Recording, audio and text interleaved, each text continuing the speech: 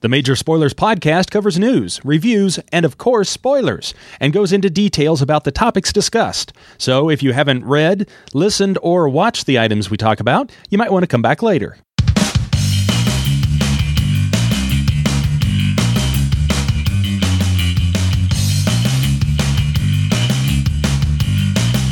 Welcome to issue 199 of the Major Spoilers podcast, the podcast for pop culture and comic fans.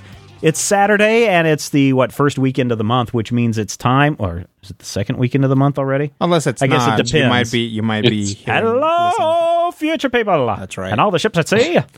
From the world of the future, we will tell you about the plot of a movie that came out of a book that was 57 years ago. We have this thing that we have been... And the snake is Titanic. We have not been... keeping up on this. We should have done one in February, and we missed it. And we should have done one in April, and we just missed it by a week because we got a little crazy. But the idea behind this episode is once a month, we're going to be taking a look at a piece of prose book. You know, something that doesn't have pictures in it, unless there are pictures just to illustrate certain ideas or facts. But books that are not comic books, to explore some different regions. And again, this spilled out of the growing stack of books that are next to my chair or next to the bathroom or next to the bed or whatever, of things that I've been buying over the years because I'm like, oh, this sounds great, I want to read it. And then, of course, it just gets into the pile and gathers dust. So I've been forcing myself to try to read books. In February, I picked up the Chinatown Death Cloud Peril from Paul Malmont. The book came out in 2007. Rodrigo had gotten me hooked on, and I've seen the movie a billion times, the Maltese Falcon, and he said, hey, you know, I read that in like one night because it was so awesome. Oh, yeah. And so I said, okay, well, I know I have that book floating around here somewhere. We'll read that for the month of April.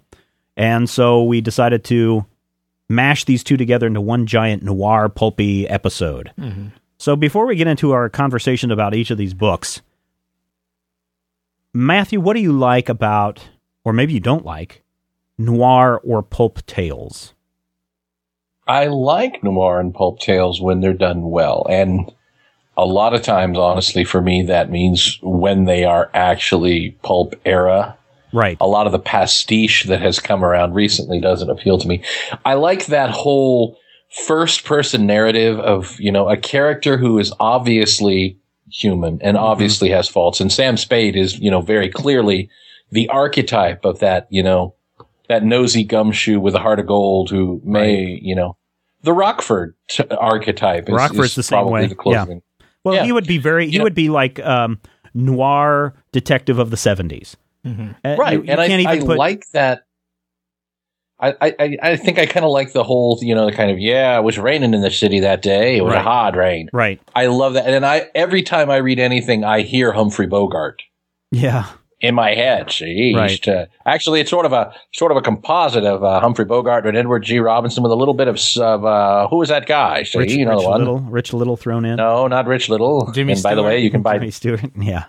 No, that'd be more over here. I think the thing that I like about the noir tale, especially in noir movies, is the fact that these are usually movies that don't conform to what a lot of the Hollywood system movies were like, where it always ends with a happy ending. And the noir tales, sometimes the good guy doesn't win.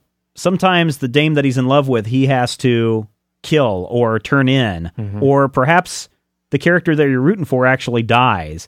And it's very gritty, and it's very, I don't know, the whole fact that most of the ones that I like are in black and white and very contrasty and stark and really stand out on the screen compared to movies that came later and that were in color, just really feel, I don't know, more real, more interesting. I mean, look at, what was the other one? It's not Sunset Boulevard, which kind of falls into that, but the other Detective Dashiell Hammett movie, crap it, I'll think about it in a moment. But it follows the same kind of idea, or even if you're watching a lot of the Hitchcock films, it falls into the same idea. So when we read books like this, I love it because this gets into the heart of colorful language. right? Where you really start to layer adjective upon adjective to describe a certain situation. And you might spend a long time. She was a blonde, the kind of blonde that'd make a bishop kick a hole in a stained glass window. But not as crazy as that, but you get that kind of idea. And in Maltese Falcon especially, you see a lot of that. And even in in the Chinatown Death Cloud Peril, you see that as well. As far as the pulpy stuff goes, I've talked before about how I got into Doc Savage and just the pure love of reading a lot of those tales from back in the day. Doc Savage got into you. And I just find it, fascinating to read these books from back then and see how they've influenced everything since then. So that's what I like about noir and pulp. Rodrigo? Definitely. I think it's interesting, the Maltese Falcon, the book, The Maltese Falcon, is kind of retroactively noir because, it's noir because of noir film. Right. Or film noir. But since the Maltese Falcon itself is such a staple of film noir, it's kind of hard to read through this. And even if you haven't seen the movie, of not thinking of it like it's in black and white. Right. Except maybe doing that, like Sin City thing where like when they start describing the chick with red hair, like you actually see her hair is red. Yeah. Or, I don't know, Wacko Warner's nose. I'm not sure.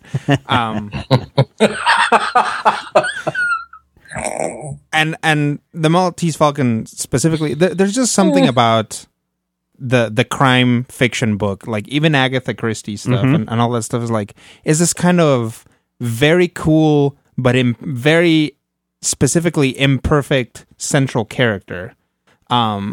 If you read Sam Spade's description, I believe at one point the Dashiell Hammett actually says he looked rather like a blonde Satan. Yes, like he is ugly. He's an ugly guy, right? Or when they're Hercule Poirot is ugly. Like these guys are not like they're cool, right? But they're not. They're cool because they don't conform to society, right? At a time when people were trying to be like really slick and really cool and a lot, like their own kind of jazzy cool. Right. These guys are kind of ugly guys that are taking care of business. And that character is now kind of out of control in current media. But back then, under the restraint of a society that was not very permissive, right. Was a really interesting, really cool character to read about. Well, and we'll talk about that when we get to the Maltese Falcon later in the show, because, man, some of the stuff that, if you're familiar with the movie, when you read the book, you're like, whoa, they really wrote about that in magazines that you could buy for 10 cents. So one of the cool things about the pulp era is that, I guess to me, in how characters like Doc Savage and the Shadow and the Crimson or the Avenger and some of these others were just these Smith and Street churned out every month books, and literally 100,000 words or whatever it is length books in a month's time. And the fact that every time it came out, you would see Lester Dent as writing as Kenneth Robeson, and what was who wrote The Shadow? What was, not Walter Gibson, but what was the real name of the Shadow's writer, Matthew? Do you remember? I thought it was Walter Gibson. No, he wrote under a pen name as well. I want to say, he was actually drummed up by Smith and Street. By Smith and Street.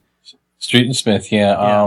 I guess it was created by Walter Gibson. Walter Gibson. Yeah, but I could have swore he went under a different name as well on the covers. But it doesn't matter. The fact is that oftentimes a lot of these people that were using the name Kenneth Robeson or Walter Gibson or whatever were Maxwell Grant. Maxwell Grant. That's writers. Ghost writing. There you go. Underneath that. I thought it was Grant. I was going to say Max Grant, but I didn't sound right for some reason. But yeah, Max Grant. You were right. They were just ghost writing it.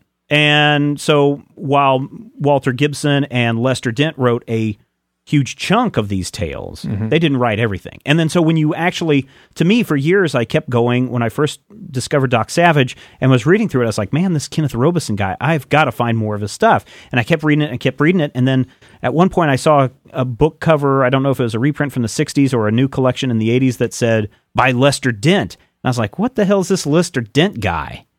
And then started to discover a lot about what was going on in the publishing industry back then and how even cutthroat it was back then for writers to nab a really cool title. And that's kind of what prompted, I think, Paul Malmont to write the Chinatown Death Cloud Peril, in which he takes these characters, not the characters of Doc Savage and the Shadow, but the writers, but takes the writers who are writing about these characters and spins off a fantastic pulp tale. Now, as I mentioned back in February, I attacked the Chinatown Death Cloud Peril from Paul Malmont, and he does have a great love for pulp, and we'll talk about his current tie into comic books in just a little bit.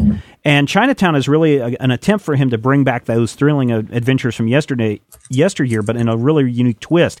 So instead of featuring the characters that we know from the pulp books, Malmont tells a really cool tale that features the authors of these pulp tales having their own adventures. So in the pages of this book, we meet Lester Dent, the creator of Doc Savage, Walter Gibson, who of course created The Shadow. L. Ron Hubbard is one of the characters in the book. He goes around calling himself The Flash with a capital T. Nice. And so the first time I read The Flash, I was like, who in the heck is he talking about? You know, The Flash did this, and The Flash just feels like this. And then I had to go back and reread and go, holy crap, we're seeing inside the mind of L. Ron Hubbard. I thought that was amazing. We get to meet, we get to meet a couple of other characters, but I'll tell you about that in a little bit. What happens is these writers are trying to best themselves and who can dream up the best pulp tale. And we end up as readers learning about the Sweet Flower War, this gang war that happened in Chinatown that ended with this mysterious locked room mystery. And I don't know if this was a real tale that Malmont researched or if this was something he cooked up for this book. But it gets the writers thinking about, well, how did this really happen? How could you take this real tale and turn it into a pulp tale by creating this fantastical ending? And they kind of start to all think, how can I write this and best the other person? And L. Ron Hubbard wants to get out of writing the Western tales, the 10-cent Westerns, and get up to the slick print magazines where Dent and Gibson are at. And of course, Gibson, at one point, we learned, screwed over Dent in a story. And of Dent really having these problems of dealing with Gibson, just hates the man, and how they all try to be very competitive with one another. And so with no real resolution in these real life events, Gibson and Dent go about trying to figure out how the murder was really committed. And as they go about their adventures, we get introduced to the fact, well, we don't get introduced to the character until much later, but we discover that H.P. Lovecraft has died. Mm-hmm. And Walter Gibson has to go to his funeral and take care of him. And when he and L. Ron Hubbard, who for whatever reason wants to tag along, I guess he thinks he's going to get, some of this writing charm is going to rub off on him or whatever. They go to Providence, Rhode Island to attend his funeral, and there the duo learn about this black frigate that has this sense of evil about it. Nice. And possibly a bunch of zombies roaming around the streets at night in the towns of Providence. And it gets a little weird after that. If zombies don't already trick you out. It gets weird. It gets weirder than that. Not only the point where L. Ron Hubbard is teamed up with Lester Dent to go to the funeral of H.P. Lovecraft, which... And again, that's where it gets weird for you. Now, Lester Dent and his wife, Nora, they take a completely different route, and they explore the nature of Chinatown itself. They have some good friends down in Chinatown. They go down there all the time. And there they uncover this opium den in this abandoned theater that serves as a front for this Chinese warlord who is trying to plot to take control over Mao and... what's the other guy that took over in China? Essentially, he wants the communists out, and he wants to set himself up as a ruler. And the two stories end up eventually dovetailing with one another, and they do it very nicely into the final act of the book, and it just turns into this huge grand adventure that has Gibson haunted by the specter of the Shadow, or his belief of what is the Shadow. And he ends up becoming the real hero of the story by saving half of New York from this literal death cloud that is going to kill everyone. Now, before this is all over, I said there were a few other authors that make their appearance. Now, we mentioned the death of H.P. Lovecraft, but are you prepared for zombie H.P. Lovecraft? Nice. Are you ready for Robert Heinlein to appear in the story? Are you ready even for Orson Welles to make an appearance in the story? How about Howard? Howard does not, at least in my memory. I think Howard may have been already dead. There are a couple of characters that go by a different name. I'm almost certain that Asimov or Bradbury or one of these other sci-fi pulp writers of that time period were about to pop up. If given just a few more pages, they would have done it. And there's one character that's a cowboy character that I know I should know, but I just can't figure out who he is. And it's not Will Rogers, and it's not, Hopalong Cassidy or anything like that. but it may be somebody rather important, and it just slipped my mind. The Chinatown Death Cloud Peril is a great adventure story, but it's also a story that talks about love and marriage, what it means to be a father, an absentee father, and really what it means to be a hero and what you're willing to do to go to become that hero and set aside all of your current positions in life. And Gibson, in his position, is very wealthy, owns his own train car, can travel anywhere that he wants, has his own manservant just taking care of that train car 24/7 so that whenever he's ready to roll, he's there. He's got his own essential driver, very much like the Shadow had his own taxi cab driver. Nice. He has his own driver that shows up to take him wherever he wants to go. But the problem is we're really screwing around with history. Now, Malmont has an interesting take on history. It's clear he's done his research necessary to make the city of New York and the characters really breathe, but he does take a lot of liberties with them. I don't know if Gibson and Dent ever met each other in real life. Don't know if they ever met L. Ron Hubbard in real life. But it's this historical fact mixed with factual fiction that makes you wonder just how much of this story is true. So you're going to have to, if you want to find out what's real and what's not real, you're going to have to do some history lessons. Now, in the case of the zombies, I'll give you a little hint. Has to do with a form of mustard gas left over from World War I that the military is trying to sell to the Chinese, which turns you into a melting-faced, out-of-control zombie-type character. Nice. And while Gibson does come off as the hero of the book, Malmont takes the Lester Dent approach when telling this pulp story, because this mustard war gas, this toxic gas, is really based on science, and that's what Lester Dent wrote all of his Doc Savage stuff. There was very little mystical. It always had a scientific explanation, and that's what he does in this story. And even though most of the book has the central characters apart from one another, the story is really crafted well. I mean, there's moments where you might wonder where the heck the story is going, especially when it diverts all of a sudden to China and you're following this guy in China and you're like, how did we make this jump from this chapter to this chapter? But it all comes together in the end, and it comes together perfectly. And it's only when you reach this last page that you really see how well laid out Malmont did with this story. For fans of pulp, I think this book is going to entertain you, even though I may have spoiled part of the ending for you. But as soon as the reader realizes that this is really a pulp tale, you automatically know how it's going to end. Yeah. The heroes are going to win, the bad guys are going to die, and of course you can't have L. Ron Hubbard get cacked in chapter 2, because that's just not how it would play out in history. Right. Let's see. The bad guy disappears. He does make his escape to where maybe, just maybe, there could be a sequel to this book, but really I don't want to see a sequel to this book. It really stands alone as a tale that deserves really a good place on your bookshelf. As I mentioned, this book came out in 2007. I can't believe I waited until this long to actually sit down and enjoy this book. Well, it had no pictures. Well, no, it didn't. And really, when you read the first chapter and you're reading about the Sweet Blossom or the Sweet Lotus War or whatever it was, you almost get lost in the telling of that tale, because it's just like, this is just too much to try to keep track of. But as you move through the book, I was even taking notes here and there, trying to keep the characters straight. Once you get past maybe the first 3 or 4 chapters, then everything settles down in place. As I said before, it's clear that Malmont understands pulp tales, which is why I was really excited, and here's the comic book connection. He is the writer currently writing DC's Doc Savage series, and I think that's really cool. A lot of the feeling from the Chinatown Death Cloud Peril is reflected in the current Doc Savage series, which, again, makes this trip down into the pulp reader world such a fun experience. What I am surprised about, though, is that no major spoilerites when we announced this back in February, has ever read this book. Yeah. Because no comments were made about this over the last 2 months. And so spoilerites, if you're looking for a good book to read, pick up the Chinatown Death Cloud Peril right now. I highly recommend it. It'll look good on your bookshelf. But if you don't want to drop a few bucks on the book, then I say just head on down to your local library and check it out. I'm giving the Chinatown Death Cloud Peril 4 stars. Nice. It's really good. Okay? We're going to take a quick break. We're going to come back and we're going to talk about the April book of the month, Maltese Falcon by Dashiell Hammett.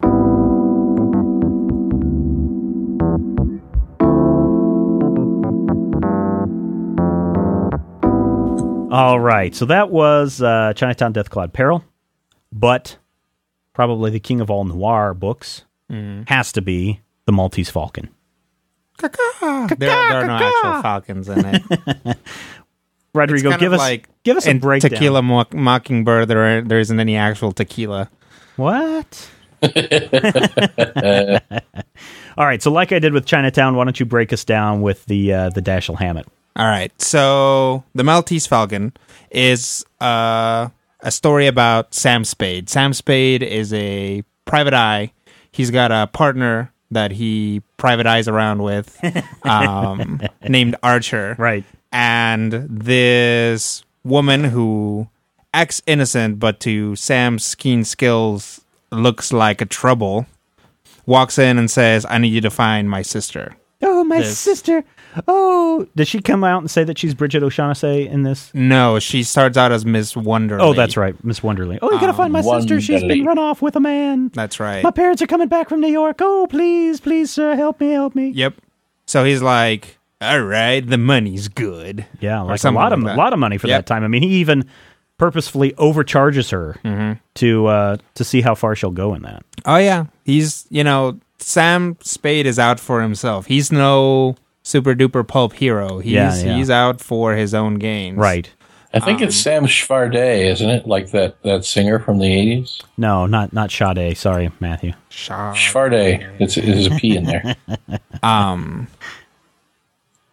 So he goes out, starts investigating. He sends out his partner to start sniffing around, and his partner gets killed. Oh, it's terrible. My partner dies. Oh, woe is me. Oh, woe is me. And of course, he hated his partner. Yes, which we find out. Which we find out later. And the police like him for the murder. Right. And they like the guy he's investigating, and the police are just kind of not very good. The police just come off as a bunch of buffoons. They really do, and they're not very good at their job. They're kind of just trying to pin this on someone so they can just be rid of this case already. It doesn't help Spade's case that he was doinking his former partner's wife.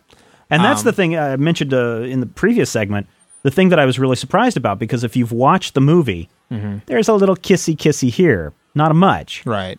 But man, they go into some detail. Not a lot of detail, but they talking about some sexy getting it on action in this book. Oh, yeah. Which for the time, when this book came out in 29... That's probably, I wonder if they had to put this book, The Black Mask, which was the magazine that Maltese Falcon appeared in. I wonder if that had to be an under-the-counter book. Or if that was right there on top of the stands. The Maltese Falcon, the book is sexy. It's violent. Very violent. It doesn't sugarcoat anything. Sam Spade is the hero. He's the main character, but he kills people. Yeah, he does. He's not afraid to punch. He's not afraid to punch. There are times when his life is in danger, and he reacts like somebody would if their life is in danger. So somebody else shows up at his place, and he's like, "You got to find me this Maltese Falcon, man." Joel Cairo. That's right. Which you cannot separate him from Peter Lorre. Peter Lorre. Just like what Matthew, I don't know if it was saying in this recording pre-talk, that Matthew, you have a hard trouble reading anything that Sam Spade would say outside of the Humphrey Bogart voice. I have trouble reading any noir story outside. Philip Marlowe, whatever it is, it's for some reason it's always got that kind of a Bogart thing to it, see? With a little bit of that Edward G. Robinson, see? That's how it goes in my head, yeah. Which, again, follows that long, proud tradition of, here's an ugly, hard-boiled detective in the book, which is then played by a very clean-cut movie star, right? In the movie. At least it was Bogart. I mean, Bogart was about as close as Big and Ugly as you would ever get. Well, what's interesting is the Humphrey Bogart movie was not the first movie of the Maltese Falcon. There was one made in, I think Maltese Falcon was 41, and there was one made 1931. in 1931. Yes, that had Ricardo Cortez as Sam Spade. And that was a pre-code production, so I would really like to see a 1931 version to see how closely it ties with this, because pre-code, you could get away with a lot more stuff than you could in the code version with Humphrey Bogart. So, oh, yeah, definitely. Yeah, so this grand story that we learn about this bird, this thing that dreams are made of, or whatever that they say. That's right. It is so valuable that shut up, it's valuable. That's how valuable it is. And there's a good section of the book where they go into describing the whole history of the bird and its value and everything, but something's not straight with that Joel Cairo guy. That's right. And if you've seen the movie, you know, not straight might be the way to go with it, but that's not important. Like he's supposed, and he's supposed to come across as just sleazy slimy, in every way, and they talk about the way he smells, and he's all perfumed and effeminate and stuff like that, which, you know, back then would have definitely led you to not trust somebody. Right, and, you know, like they definitely play to all that stuff as him being foreign and weird and effeminate, and he smells good, which is not how you want a man to smell. I guess exactly. The complete opposite of Sam Spade. Of Sam Spade, exactly. Right. In fact, it's funny. Yes, he looks like Sade. His love is king. So, we finally meet, I believe, like Cairo tries to search his office and Spade beats him up. Right. And we start discovering connections between all these characters. Right.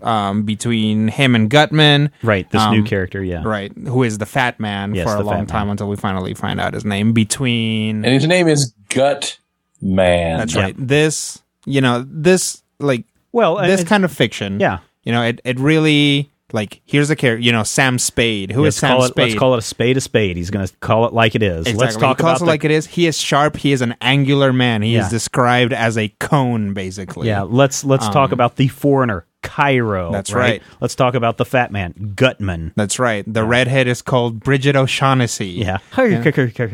So, you know, it's to a certain degree, it's, you know, that kind of determinism. It's that kind of, you know, a man named Otto Octavius becomes Dr. Octopus kind of thing. Yeah. And there's a name for that, but I think it is determinism. I don't know. I forget what it is. But yes, we start seeing connections between Cairo, Gutman, and Bridget O'Shaughnessy, who we find out is Miss Wonderly's real name, and that she is, you know, just as big of a scumbucket or bigger than the other two, and she's in it to get this bird as well. Right. And nobody knows where the bird is. Apparently it was supposed to come in on a ship. Ship burns. Meanwhile, the police are still hounding Sam Spade over this death. He's trying to protect himself. He's trying to figure out, again, looking out for himself, how can he make some money on this deal? He's already been promised $5,000 for the recovery of this bird. He tries to negotiate for more money. And after he finds out what it is, he definitely wants more money. And you start to see some things click in his head as you read this book. It's not, Dashiell Hammett doesn't spell out exactly everything that's going on in Sam Spade's head. Otherwise, it would ruin the story. But we start to see... And it is a third-person narration, which is, you know... Which is helpful. Yeah. But it does stay firmly with Sam Spade throughout the whole piece. Everything that we hear of, this fire that took place on the ship, or the meeting that Gutman, Cairo, and O'Shaughnessy had on the ship, are all told through a secondary account from someone else of this is what we think happened. That Sam hears, You never, the narrator never leaves Sam, I believe. Right. Yeah. And I kind of like that kind of storytelling, because that does leave open a lot of interpretation of what's going on. It makes for a good detective story. Right. It kind of prevents your detective from making ridiculous intuitive leaps. Yeah. Which, you know, up until...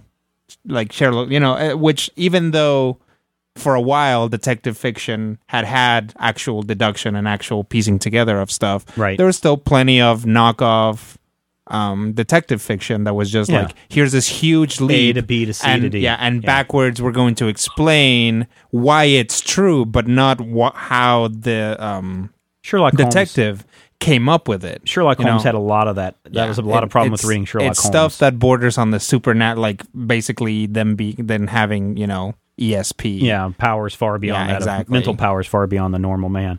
What's interesting, though, is as you say, we're taking these great leaps. I think Hammett falls into this trap in this book because everybody's looking for the bird, and then all of a sudden Captain Jacoby, coincidentally... whatever, shows up at Sam Spade's door with the bird and dies. Right? That to me is I had a problem with a bit of a Deus Ex Machina. Yeah, it was, because it's like, okay, it's like almost, and I don't remember if this story appeared in multiple versions of Black Mask magazine, or if the whole book appeared in one magazine. I'm not quite sure on how. I doubt it. Because, a lot of the pulp tales would be serialized. Mm-hmm. Some of them it would was be a self-contained. serialization. Some of them would be self-contained, like the Doc Savage and the Shadow stuff were all self-contained in one magazine. This one was a serialization. It had to have been serialization. So I don't know if the editor was finally said, Hammett, get to the point. And this is where Captain Jacoby comes into the picture. It'd be interesting. In your book, Rodrigo, was it broken down into... chapters? Well, I mean, it's broken down into chapters, but was it broken down into segments, like books, book 1, book 2, book 3, which would have appeared in the magazine that way? No, I don't think so. Okay. It's broken down into chapters, and the chapters are titled in super cool ways. Yeah. Like... what's one of the last Every chapters? Crackpot. Yeah. And The Third Murder. O'Shaughnessy and Spade get it on. The Emperor's Gift. Yeah, Yes. O'Shaughnessy and Spade get it on. There's a mysterious figure following them around as Spade is trying to piece together who's killing who, some wiry kid guy. Mm-hmm. It all comes that after Jacoby dies and Spade runs off to try to figure out what's going on. We haven't really mentioned the secretary, Effie, very much in here. Yeah. And she's a unique character in herself, too, because she knows that Spade is sleeping with Archer's wife, and yet at the same time there's hints and allusions that she might have been the love of Spade at one time. Mm-hmm. But she's also somewhat gullible in that she gets a phone call and swears up and down that it's O'Shaughnessy calling and saying, "Oh, Sam, you got to rush and go to her rescue," only to find out that it's a trap. There's a trap. There's a trap. But Spade does something very smart in that he goes and mails the bird to himself or puts it in a locker where he can't get it until a certain point of time. Yep. And then everybody winds back up in Spade's apartment. And this is way at the very end of the book. And the police show up. Well, the police haven't shown up yet because this is the weird part. And this is the part of the book that I just did not care for at all. Mm-hmm. Sam solves, and I don't know what page it's on. It's different on the books. Yeah. Sam solves all the murders. Hey, this guy killed Archer. This guy killed the other guy that he was following. Whatever. You hired this guy to kill this other guy? Yes. Floyd Thursby. You killed Thursby. You killed my partner, Archer. You did this. You did this. Here's how you're connected. Here's how you're connected. And at that point, I kept going, why is there so much more of this book going on? It's almost like 2 more chapters, I think, in this book. And so they decide to wait out in Archer's room until morning when he can go pick up the bird. And we have to read about the whole night, essentially. Yeah. And that's the part of the book I just couldn't stand. I was like, come on, get on with it. We already know who killed who and how Sam is setting everyone up. And then it becomes a mental game between the characters. Yeah. Until finally the police show up, and then certain people have run off, certain people arrested. Certain people are dead. Some people are dead. Cairo and the skinny guy are dead, right? Or just I can't remember. Yeah, the kid. I'm pretty sure the kid dies. Yeah, he dies. Wilmer's dead, yeah. I can't remember if Cairo dies or not, but Gutman is off to Istanbul or wherever where he thinks the bird might show up next, and O'Shaughnessy is maybe going to go with him, but doesn't. And right, it just turns into this. The tragic part of these kind of tales is the hero and the girl don't end up together at the end. Oh yeah, the story's over, but it's not like the hero wins. Yeah. Oh, yeah. I mean, he talks back to her when she says that, hey, I'm in love with you, and he knows that she's full of crap. Him, yeah. And essentially just turns her over, and he turns over O'Shaughnessy as Archer's killer. He blames Wilmer for shooting Gutman. Shooting Gutman. Later on, that's when they catch up with Wilmer. But I think Wilmer killed Thursby.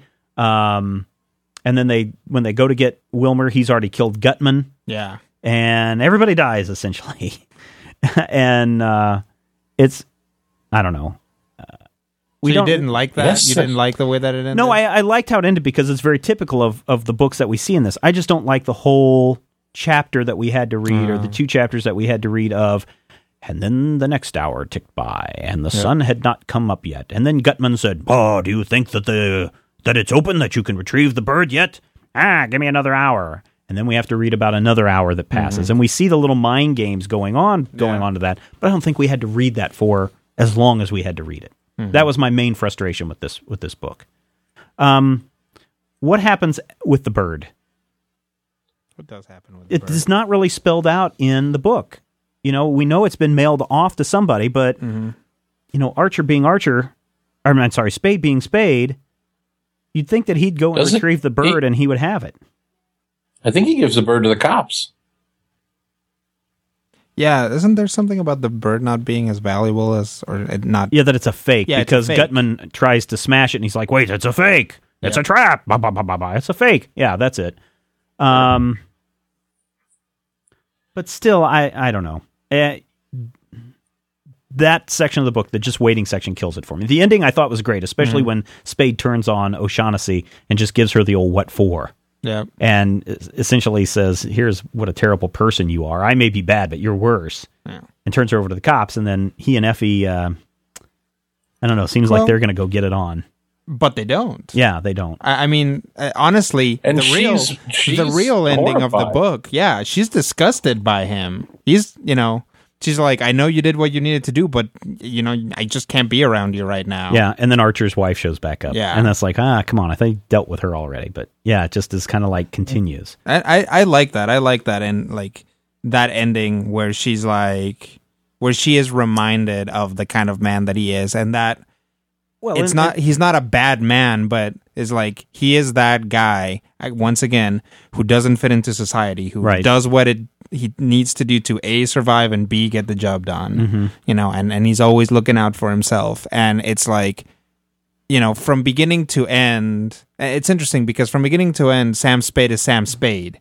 He doesn't have a lot of character growth. He doesn't change. It's always him, like, but it's okay because, from his perspective, which is pretty much what you always have, the world is changing around him. Right. It's not like he has discovered this world and now he needs to become a different person to deal with it, like, most narratives go. It's, he is this person who is in this little box, and the world, like, everything he knows about the world just flips over every other page, and he needs to actually maintain his own personal code of whatever, ethics and integrity and whatever, and as this world kind of flip-flops and keeps throwing him curveballs. Yeah.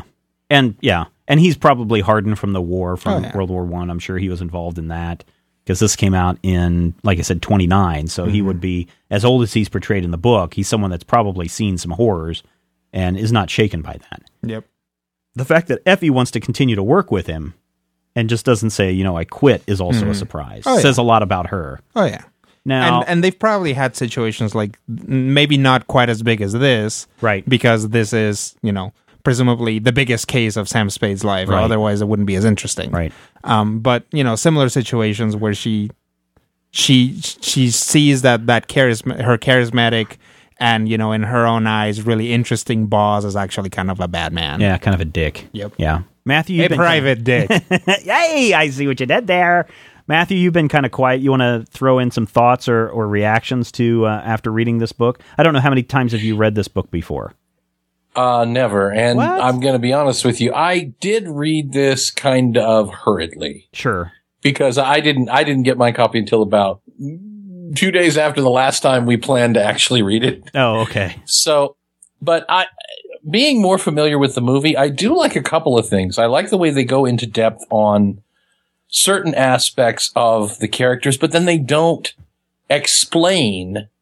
They don't ever come out and explain what's really going on in Sam's head. It's a third person narrative. So it's not like I'm the best there is at what I do. It's not like, there's a flat out explanation.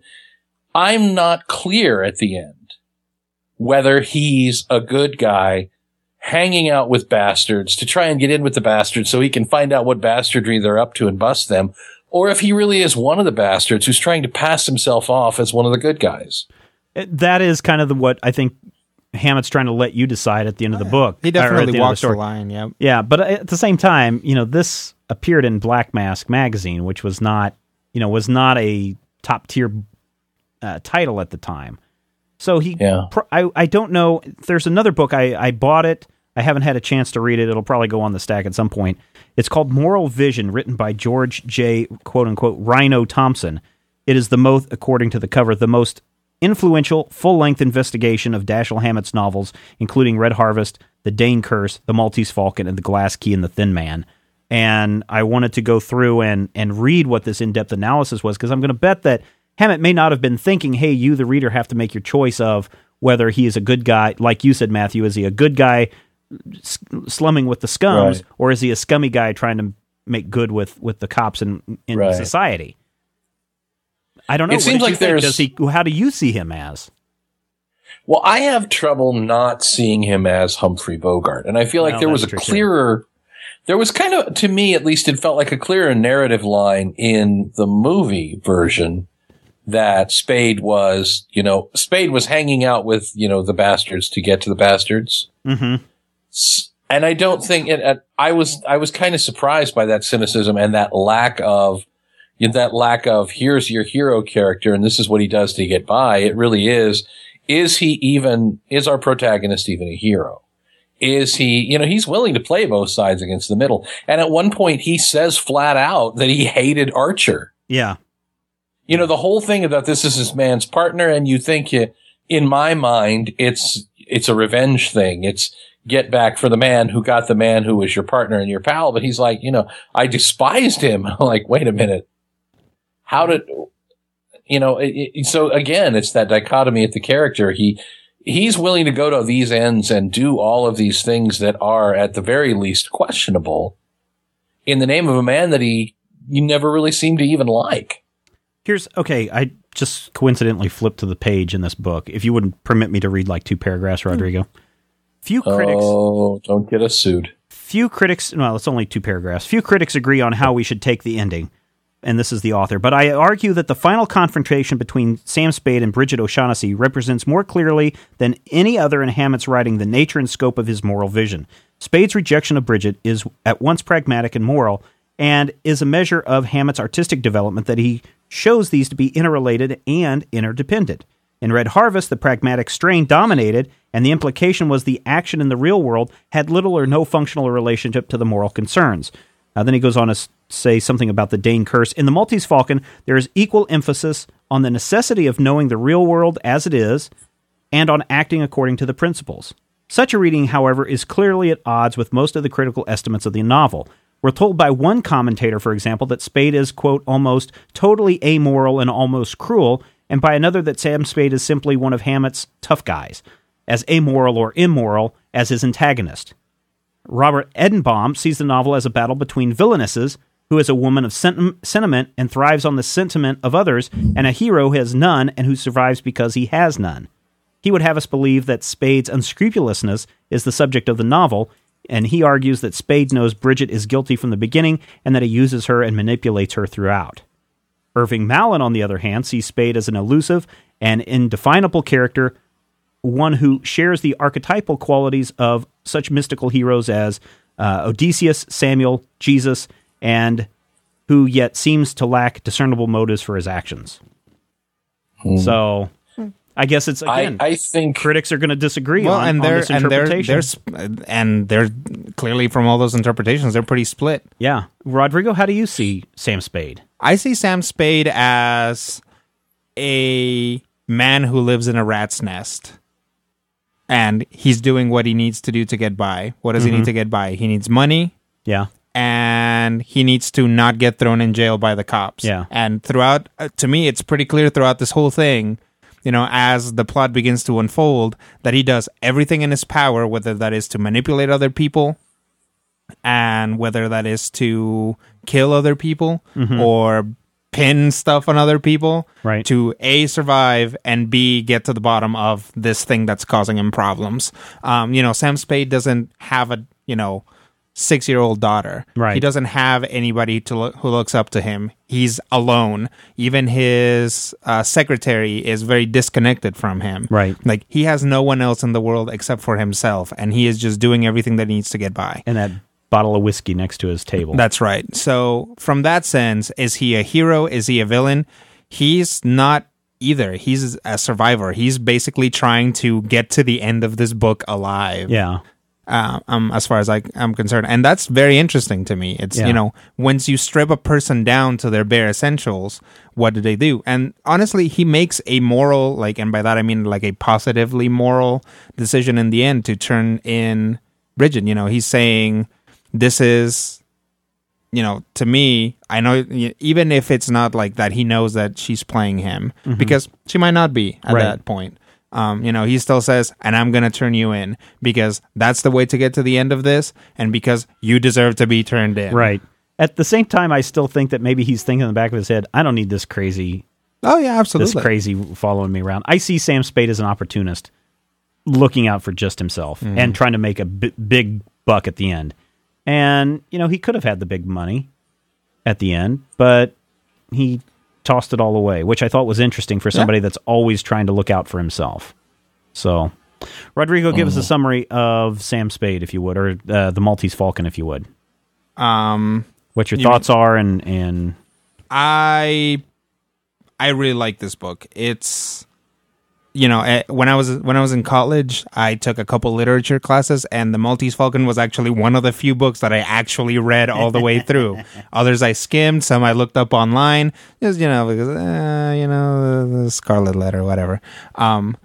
But I've read it, and I've read it more than once, which is extremely rare for me. And if you want to have fun with the Maltese Falcon, cast your friends as the characters. Oh boy, who am I? And then I cast them the first time. I'm Floyd Thursby, huh? Nobody ever meets me, and I'm just dead. In an alley. Pretty much. You just show up dead.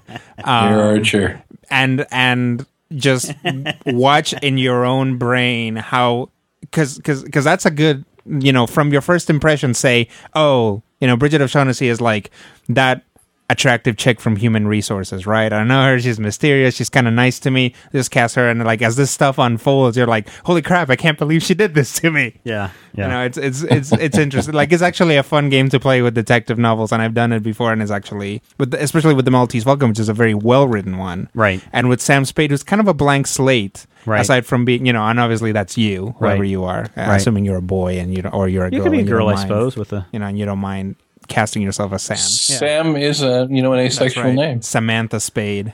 Have you read the prequel book that was written just a few years ago called Sam and Archer? I was debating whether to get that.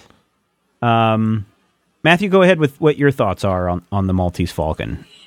I think, for me, my favorite part is when Cairo and Gutman step out of the holodeck and have to watch themselves completely disappear because they're hollow matter, and the Haradan have arrived, and of course the holodeck gets fixed. But that actually explains my point. This is prototypical. Not just, this is not early. This is not like, oh, this is how you do it. This is prototypical to me. This is how noir became noir. This is before Philip Marlowe. Yeah. This is for me, this is the polarizing moment. This is your first real hard-boiled. Yeah. It was before Davy Jones was even born. This is the first hard-boiled novel. This is the thing that, that Frank Miller wants to grow up and be. Yeah. If you look at it from a comic book perspective, and you say, I sure do like me some Sin City, I would say read this. Now, one, and I will say the only problem for me is not a question of mobility or a question of, how am I going to sit down? It's a question of when am I going to get enough time to sit down and read 200 pages. Yada yada pages, 12 that's my copy. That's the most difficult part for me, was time to actually sit down and read it. And as a speed reader, I can go through something and process most of the material, but a lot of the heavy detail that you guys went into may have avoided me. It may have gotten far above my level, but I can tell you that we're reading it fast enough to where some of the details fall out of our heads too. And the good thing about the Maltese Falcon is that it's a pretty straightforward book. Obviously, there's twists and turns, but the prose that it's written in is very it doesn't use gigantic words that you have to look up. It is all common man. Yeah, short, descriptive sentences, and he gets a lot of mileage out of comparing somebody to a teacup. Right. And it's interesting to me that